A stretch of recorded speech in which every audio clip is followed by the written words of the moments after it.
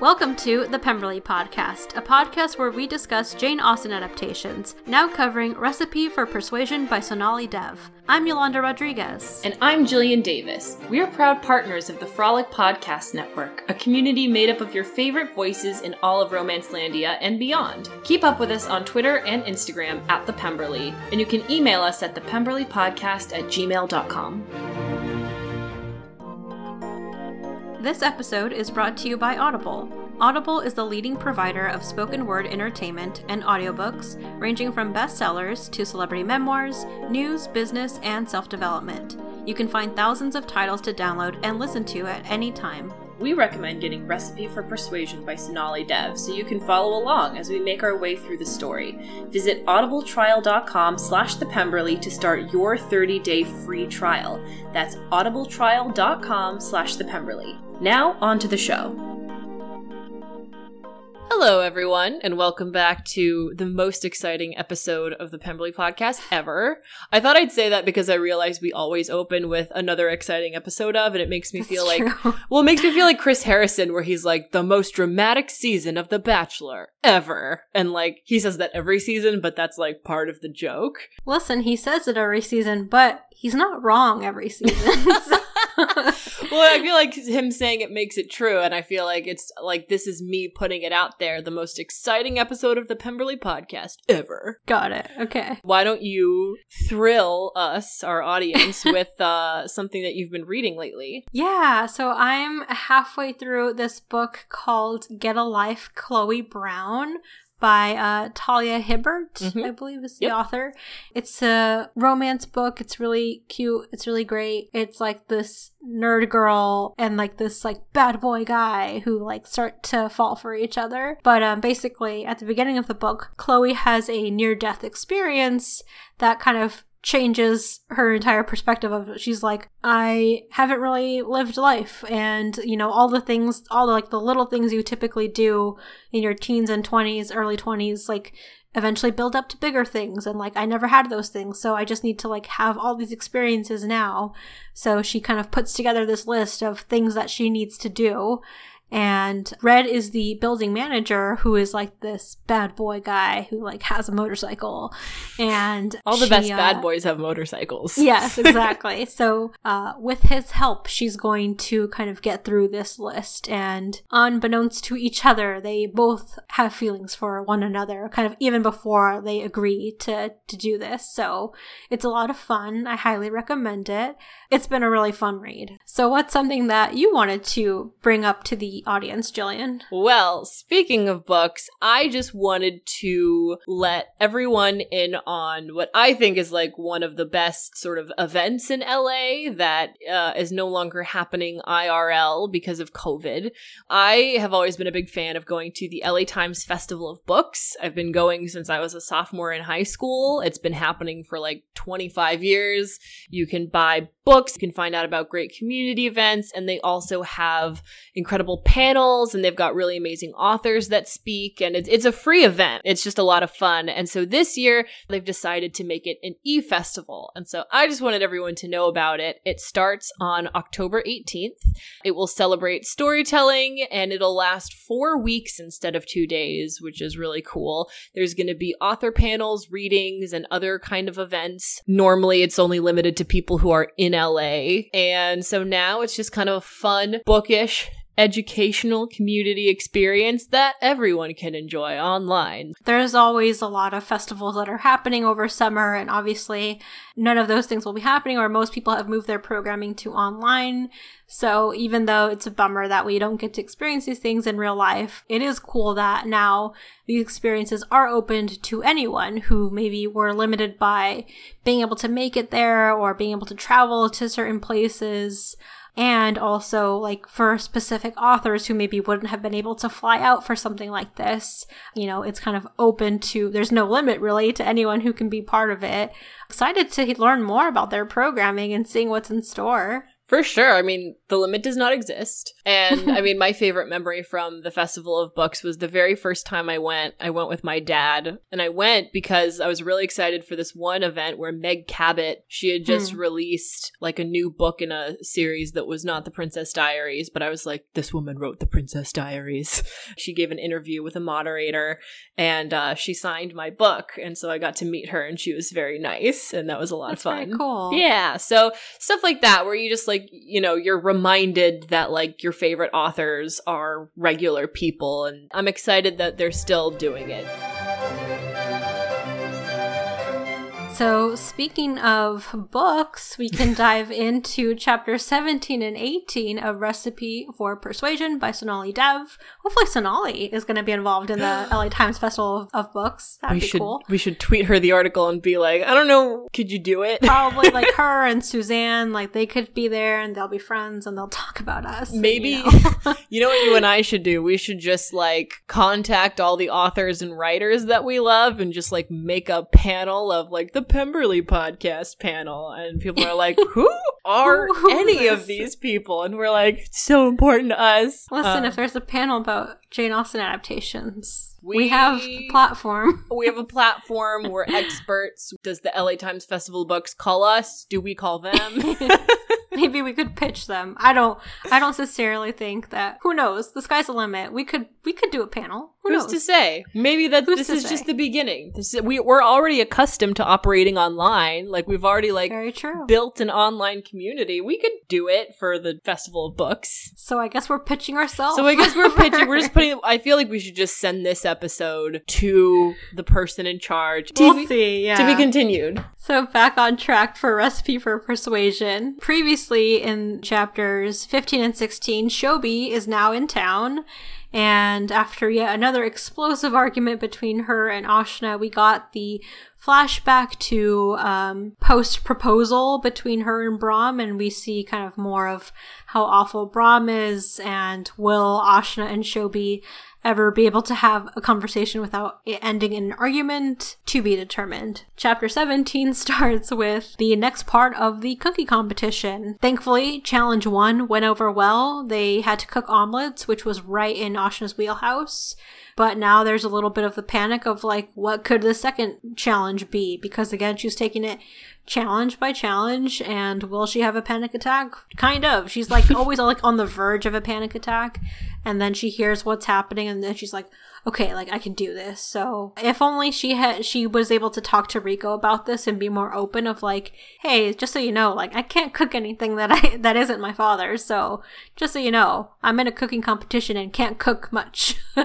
Especially after the last chapter where the stakes have just been infinitely raised, where it's not just, because I feel like the goal at first was I'd just like to do the show for the money and to drum up advertising for Curry Dreams. Now it's about winning, because Shobi has revealed that she is the legal owner of Curry Dreams. So if Ashna loses the competition, then she has to agree to sell. And if she wins, then Shobi will turn over ownership to Ashna. This is one of those books where I'm like, they should just all go to therapy, but then there wouldn't be a book. Right. So, you know, she lucked out last time because omelets are her jam. It was on her father's menu. Now she's just like, crap, not only do I not know what the next competition challenge is, I have to win. Otherwise, I will lose Curry Dreams. So it's less about just like staving off the humiliation of having a panic attack in front of a bunch of people on camera, and a lot more about the only future she's ever wanted hanging in the balance.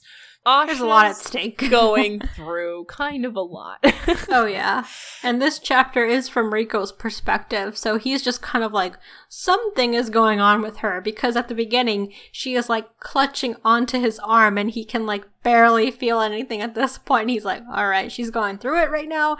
And I'm just not going to say anything because obviously cameras are on them. Yeah. I think in his head, he's probably just like, oh, she's nervous to be on camera. Yeah, it could be that simple. I think that's why he always like kind of does like those quick asides of like, so here's the breakdown, like they're about to take us into judging and like this is what's going to happen. He's still kind of being like that expert guide for her through filming, but he doesn't know that like, yeah, there's like more to it than just being nervous to be on camera. It's because no one's saying anything about their feelings. While Ashna's clinging to Riko's arm, we're kind of in his head, and we get like a really sweet moment where he thinks back to something that he used to say to her when they were teenagers, where he would say, "I want to be your hair," because her hair was always, it's so long and thick and beautiful, and it like falls all over her face and her neck and her shoulders. So he would say, "I want to be your hair." That's such like peak teenage romance, and so it's really sweet.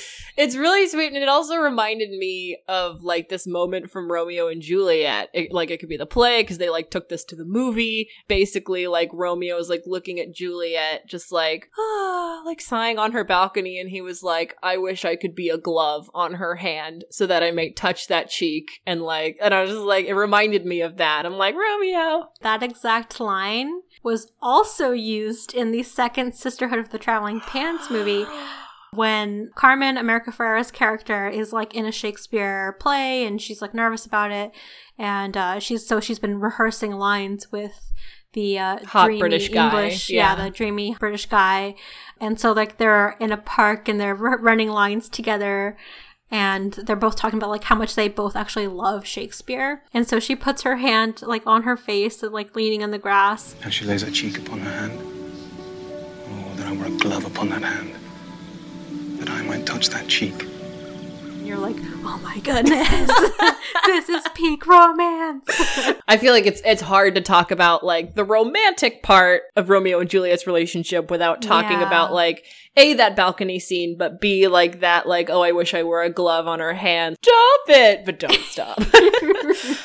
So that's what "I want to be your hair" just reminded me of. He's sort of just, like, dipping back into his, like, teenage thoughts. He's just, like, looking at her, clinging to him, and just, like, her hair is present, and he's just like, "I want to be that hair." I understand.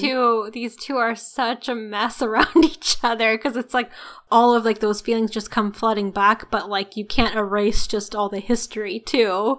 So for that moment, we get I like seeing the insight into teenage Riko and teenage Ashna of the innocence of their love then. Because he immediately thinks of that, but then he can't think about all the good in their lives without being angry about the fact that he doesn't have that anymore. Yeah. And so, like, on page 194, he says, "If he let the anger slip away, if he forgot why he was here, he would have no one but himself to blame for ending up alone. Again. Someone who betrayed you once would betray you again. Always." I was like, whew, that is so harsh. Hard on yourself. He's coming from a place of hurt, and so he's just trying to protect his own heart moving forward. So I feel like the only thing, when he has these moments of just, "I want to be your hair," he can't also help but think, but she betrayed you, and someone who betrayed you once will always do it again, so don't let yourself fall for her, you blithering idiot. Some real emotional whiplash that's going on as they've been in close proximity to each other. We've sort of seen, like, little sprinkles of that we need to be reminded of is he's retiring. So, like, he's been this, like, hotshot soccer athletic star for a long time. I really think this was, like, the first time in his life where he felt successful, where he felt like he had something that he was good at, and he's about to lose that. So, like, because he didn't go on this show looking for career opportunities. Now that he's sort of, like, letting all of his anxieties, like, float in and out of him, he's just like, shoot, after this show, I have no idea what my life is going to look like because I'm retiring. That is sort of like a scary next step. The show is sort of distracting him of like facing that reality too. He's doing it by also trying to go back to the past and like getting closure in one aspect of his life to then be able to move forward in this aspect. It just mixing the two things is just making everything real messy and real tricky. And really, in a way, he's avoiding both things and not really confronting either. It reminds me so much of Crazy Ex-Girlfriend, where in the pilot episode, Rebecca Bunch is like this high-powered lawyer, and she was like, oh my god, the last time I was happy was when I was 16 years old, and I had this summer camp romance with this guy, Josh Chan, and it's the last time I ever felt joy. And so she tries to recreate that by quitting her job and moving to West Covina, and I feel like that's this very Crazy Ex-Girlfriend of him. Yeah, actually. He was like, I have the the power to put myself in this show and make her my partner, so I'm gonna do that. I just want it noted that Rico Silva is a crazy ex-girlfriend. I do like seeing that as they've gotten more into filming, Ashna has started to adapt a little more into like, okay, I have to like be on, you know, for TV, and I have to like banter and be like this fun person who people are going to vote for, because especially now that the stakes are higher, she's like, I really got to win this. Between DJ and Rico, there's like this little moment where they're both calling soccer football, and she's like, we're in America, guys, it's called soccer, and like the crowd cheers for her. Oh, it's soccer. Yeah, it's like this always like meaningless debate between the US and the rest of the world who calls it football. So I know, it's kind of like the metric system, like we're wrong, but we won't say it. Yeah. Something I noticed at the bottom of 195, obviously Rico knows, like, this is tough for Ashna. Like, she's not a social person. She's not someone who would ever elect to be in the spotlight. So he's also wondering, like, why is she doing this? Because he knows her in a way that no one else knows her. And he says they'd been two self-contained teenagers who had somehow cracked each other's shells and further destroyed each other's ability to need other people. This version of her was like someone who was so acutely aware of people's reaction to her, made him want to break her loose. So he was like, this isn't you. Clearly this isn't you. You don't want to be here. I don't know if maybe he is starting to feel a little guilty of like, oh no, like I'm here, which only makes this more of like an emotionally heightened situation. Am I contributing to this at all? But also I could help solve it by like breaking her free of it. It's very messy. And he's just like watching her panic. We learn what the next challenge is. We get to watch Ashna just dodge another bullet, because what the chefs have to do is guess what their celebrity's favorite comfort food is. And it sounds like they sort of, like, everyone is like, has very different nationalities. So everyone's like trying to guess, like, what's a comfort food for where you're from? And so, like, Song's chef gets it wrong. He keeps guessing like Korean food. But because Rico had a conversation with her and like listened to her, he's like, obviously she loves tacos. And that's what it ended up being. Mm-hmm. So I'm just like, noted. Like, Rico is good at paying attention when she talked about her favorite food in her life. And then when it comes to Rico and Ashna, I mean, there's just a blatantly unfair advantage there, because no one knows that they knew each other. They knew everything about each other 12 years ago. And she's like, oh man, yikes, if I had to guess, you're from Rio de Janeiro. Okay, churros? And like, she knows exactly what his favorite food is. Yeah, then like that causes some suspicion with like the audience of they're like, wait, how would she know that? Because obviously too, like when you think of food from Brazil and food from Rio, you're not immediately going to be like churros. No. So they're like, okay, either Ashna's like a really good guesser, or there's something going on here. I mean, honestly, if anything, for the audience, it plays into like the shipping of them too, of like, oh, they must be spending time together. Like, that's how she knew his favorite food. I mean, she wants to take advantage of, because now, you know, it's funny, like in Shobi's flashback, she's all about like wanting to earn everything that she has. And in Ashna's thing, she's just like, I am just struggling to stay afloat, so I will take advantage of any advantage you want to give me. And if the fans give us more points, because it's like a combination of the judges' scores and audience votes, very much like Dancing with the Stars, she's just like, I'll take it. I'll lean into this. I'll pretend to be in love. I'll cling to Rico Silva if it means you guys love us more and you're going to give us more points, so that when I eventually flounder in the cooking department, it's not going to kick me out of the competition. So the challenge is to make that food, but Ashna doesn't have to make it. Rico has to make it, and so she's just like telling him how to do it, which it turns out is a great alternative, because she knows how to make it. She just can't like make her hands do it. Yeah, and there's like that moment before they actually find that out where she's like finally going to admit it, like, I can't cook these things. She's like about to have a panic attack, and she literally tells him like, I can't cook. Like, I can't cook on camera. And then DJ breaks the news of like, don't worry, just the celebrities have to cook. Which is kind of funny because like some cooking had already begun. And one of the other competitors like throws a bowl on the ground, which causes like some drama of like having to clean up the glass.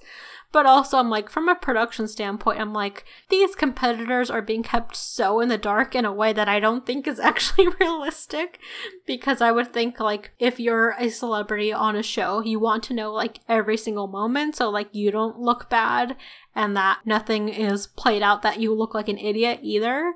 This Cooking with the Stars is like really throwing these celebrities into like a real competition. I mean, filming anything just takes forever. I mean, like, even when I watch Chopped, I'm like, there's no, you know, because we just see like, here are your ingredients, and it's like 5 weird items, and then they just have to throw it into a meal. I'm like, if this were real, I feel like they would need to think about, what am I going to make? How, like, you need time to plan. And so on real cooking shows, they are given that time to really plan out what the recipe is going to be. Here, there's like, truly, you find out on the spot. It feels like an episode of Impractical Jokers. I've been watching this show called Crazy Delicious, and it's like, you know, they, quote, find out what their ingredient is, and then they have to kind of go around and pick out their ingredients. But like, they're like, oh yeah, I'm making this thing. So, so it's like, clearly they had some time to like ideate and think about what they're making. And, you know, it's just kind of for show that they're picking this stuff out. But here it's like, yeah, they're really thrown out on camera live to be like, here's what you're making. And guess what? You're not even making it. So that works out for Ashna, I guess. Yeah, no, it does, because she knows how to make churros. And she just gets to order Rico around, and he makes some amazing churros. This chapter is Rico and Ashna's own internal struggles with cooking, and with, you know, Rico being like, I don't know how to make this better because I love her, I hate her, it's insane. And then they make the churros together, and it sounds like they're still in the game. Yeah. So then we go into chapter 18, where we're back at the restaurant, back at Curry Dreams, and business has picked up in a major way. They're at capacity, and they've even had to put out more tables on the patio just to accommodate more people. But again, like, Ashna is just dealing with like so much, and she has had no private space to really process everything and even break down in a way. So she's a confused emotional mess with Rico and Shobi back in her life. So she has like this really brief emotional moment where she's crying at the restaurant, and like one of her workers like walks in on her, and she's like, oh, you good? Because like Ashna is very much someone who like doesn't show her emotions, so to see this vulnerable side of her is new for her coworker.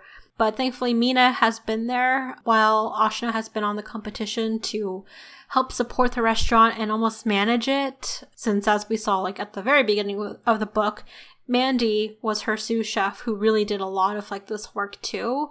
Because at that point, financially, they were really, really tight. She had to let go of Mandy, or Mandy, you know, had to make the tough decision to leave too. Now they're in a little bit more of a better place. Like, obviously, business has picked up. There's more money coming in. Mina made the smart decision to like hire some more people preemptively to make sure that they could be covered. It's definitely the right time to like bring someone like Mandy back into the restaurant to like take over things again. It doesn't surprise me at all that Mina has things back on track, because one of the points that I learned in Pride, Prejudice, and Other Flavors is I feel like in a lot of ways this family is very much orbiting their brother's political career, because he's running for governor of California, and just making sure every political fundraiser, every dinner, every fancy event where food is served has gone off without a hitch. Like, they are their own like planning team. Seeing this, I'm just like, Ashna should have asked for Mina's help years ago, because I'm sure she would have just like cleaned it up in no time. Yeah, and it is something like she sees as temporary too. She's like, great, like I'll help Ashna out for right now, but like long term, she needs to face the difficult conversations that she's avoiding. And the reason like Mandy also comes back up into conversation is that Mandy was actually the one who started like this Facebook group to like rally a bunch of people to like, you know, keep voting for Ashna and Rico, keep them on the show.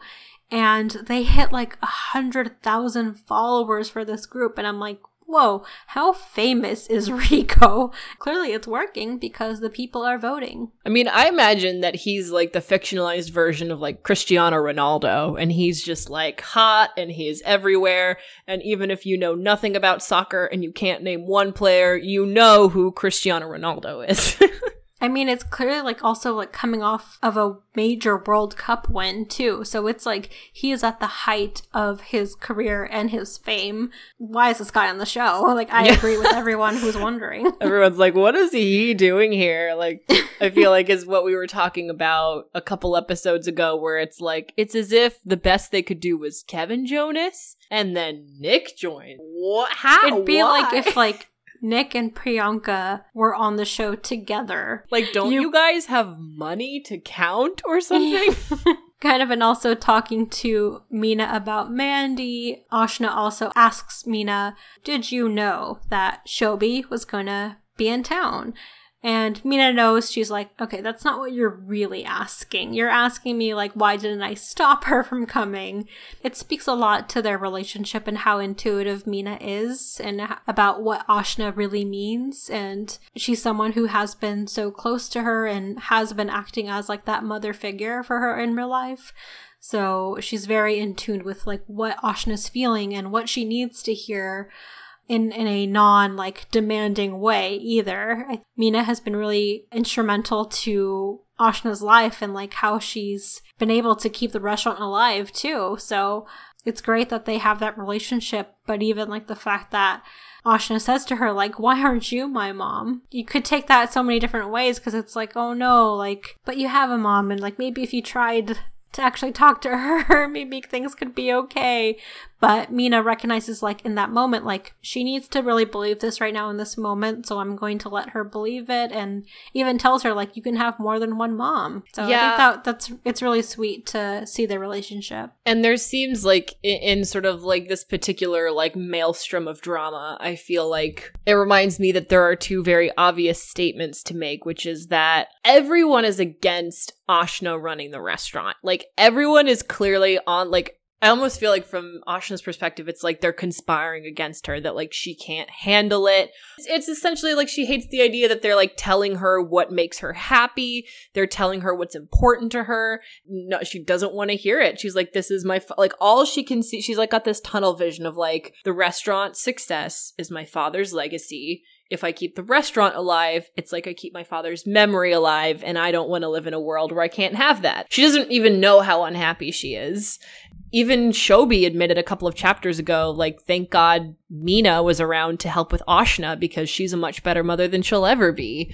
But I just feel like we're kind of past the point of, oh, who's the better mother? And just be like, Shobi has not been the best mother in the past, but there's no erasing the fact that she is Ashna's mother and they need to have a relationship. And so even though Mina comes in, works her magic, makes the restaurant run a little smoother, doesn't say anything to her about Shobi coming over, she's just like, how would Ashna's attitude have changed if she'd gotten like, because I think it was also an impulsive trip on Shobi's part, right? Like, she wasn't like planning this for months. She was like, I'm going to go see her. Like, what would having a day or an hour's notice have really given Ashna? You know, it's not like the resentment is going to go away with some time. I guess maybe the timing of like when she showed up could have been a little better, because obviously like Shobi arrived, went straight there and was like, oh, she's not here.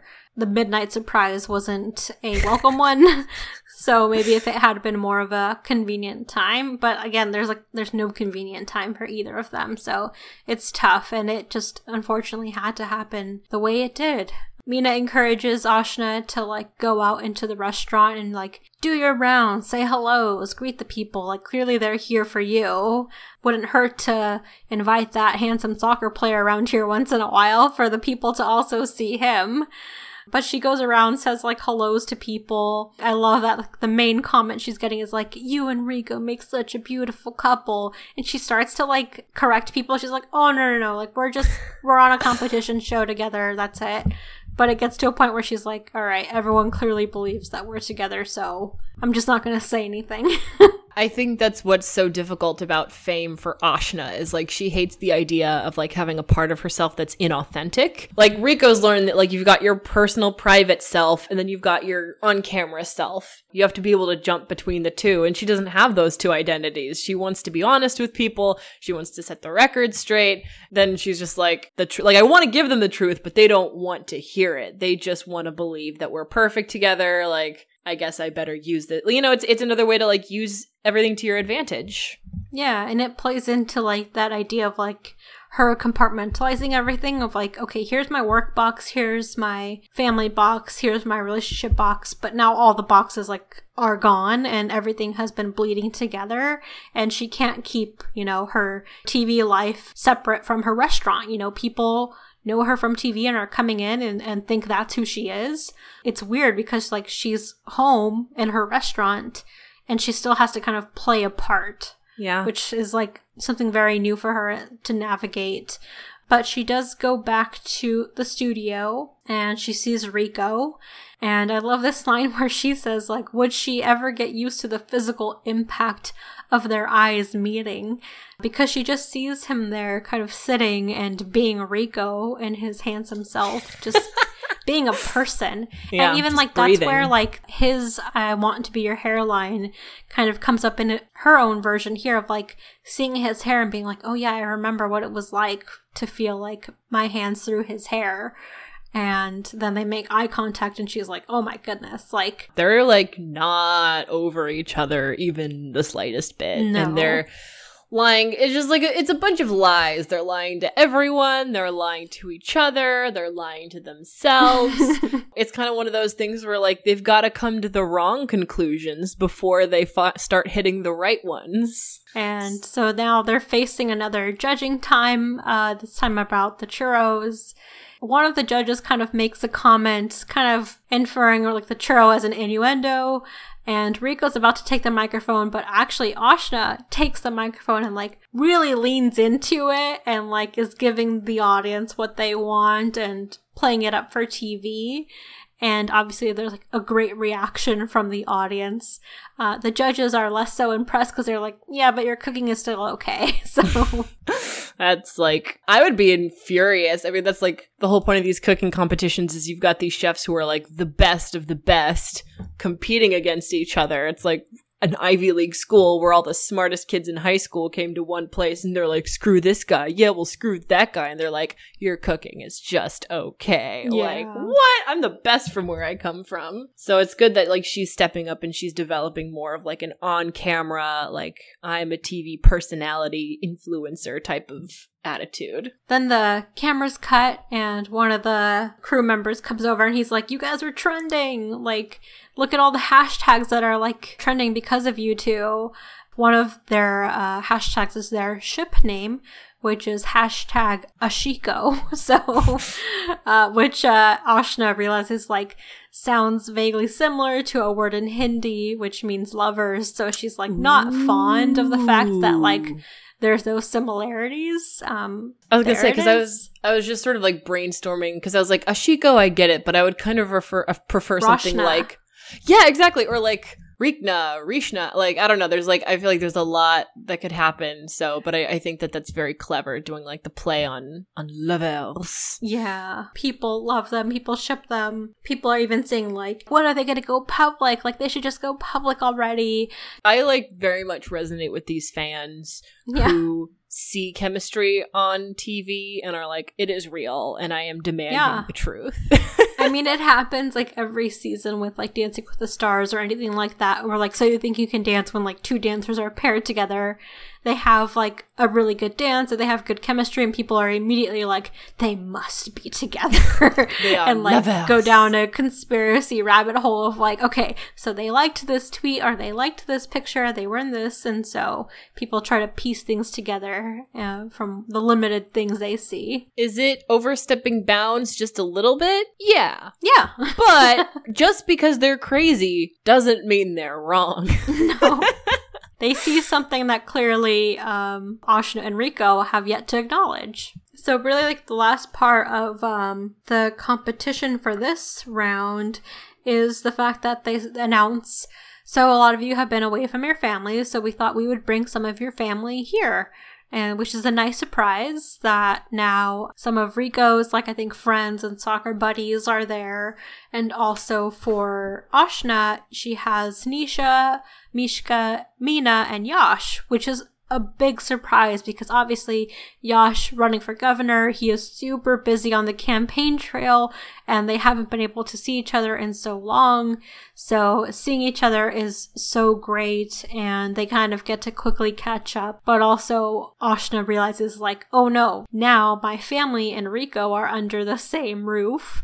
More of my life is bleeding together and there are no walls. Like as much as she's been trying to like keep everything separate, you know, as if it's almost like different paints and like water has spilled over everything and everything is bleeding together. You kind of want to see who's related to the celebrities rather than like the chef, especially since like she sees her family all the time. But it's cool that she's able to flex like, I know someone famous, you know, like I'm related to someone famous. And so I do love that she has that moment. Probably comparable right now would be like if someone went on and like they're like, oh yeah, my cousin is Alexandria Ocasio-Cortez, like she's big right now with millennials, and so it'd be like, whoa, oh my goodness, that's your cousin.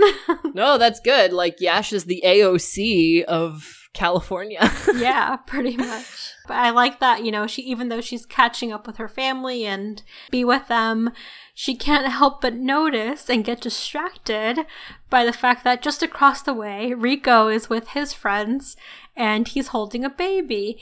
And she just gets so distracted by seeing him be so sweet and kind with this baby. And I imagine it's very attractive to see that. A big part of Yolanda and my communication is TikTok videos. And it reminds me that a couple of weeks ago, I like somehow wound up on Harry Styles' TikTok. And I sent you that video of him holding a baby while setting up on stage. And I'm just like, nope. To me, that's like the closest comp that I have. Like, I get it. I know why she's staring. I know what this is. So that's just kind of where we leave off, because she's like, Ashna was going to scream the next time someone said that. Because she's just like screaming from the rooftops, like, we're not together. We don't have any feelings for each other. And it's like, she's very good at lying to herself. I feel like that is the takeaway message that I took from this chapter, is that Ashna is bad at, but is becoming better at, having two personalities, the forward-facing one and her own private self. And she is also lying to herself about a myriad of problems, the first of which is that being a chef and running Curry Dreams makes her happy. The other is, I have no feelings for Riko. Riko has no feelings for me. I think we can all point to that and say, lies. Even her cousin kind of pointing that out of like, distracted much of her family has as much insight into their on-screen relationship as the rest of the TV audience, you know? Like, they don't know about their history, so they're picking up as much as the rest of the audiences, which is like, yeah, they have some great on-screen chemistry, but now her cousin sees it almost play out in real life of like, oh no, she is actually interested in this guy. Could there be something more? How will she handle her private relationship with Riko and her family bleeding together? Obviously, they're probably going to meet now that they're in the same room together. So how is that going to play out? I want a broing session to happen between Riko and Yash, because he's like, dude, I love your politics. I love everything. He is such a fan of Yash, and like he's watched his speeches and has been keeping up with like his campaign. So he is going to be such a fan of him and fanboy out like when he's like, oh my gosh, I love what you're doing. Hope you win. Yeah, if I could vote here, I'd vote for you. All of that is just swirling around. So stay tuned to see what's going to happen to the Rajays next.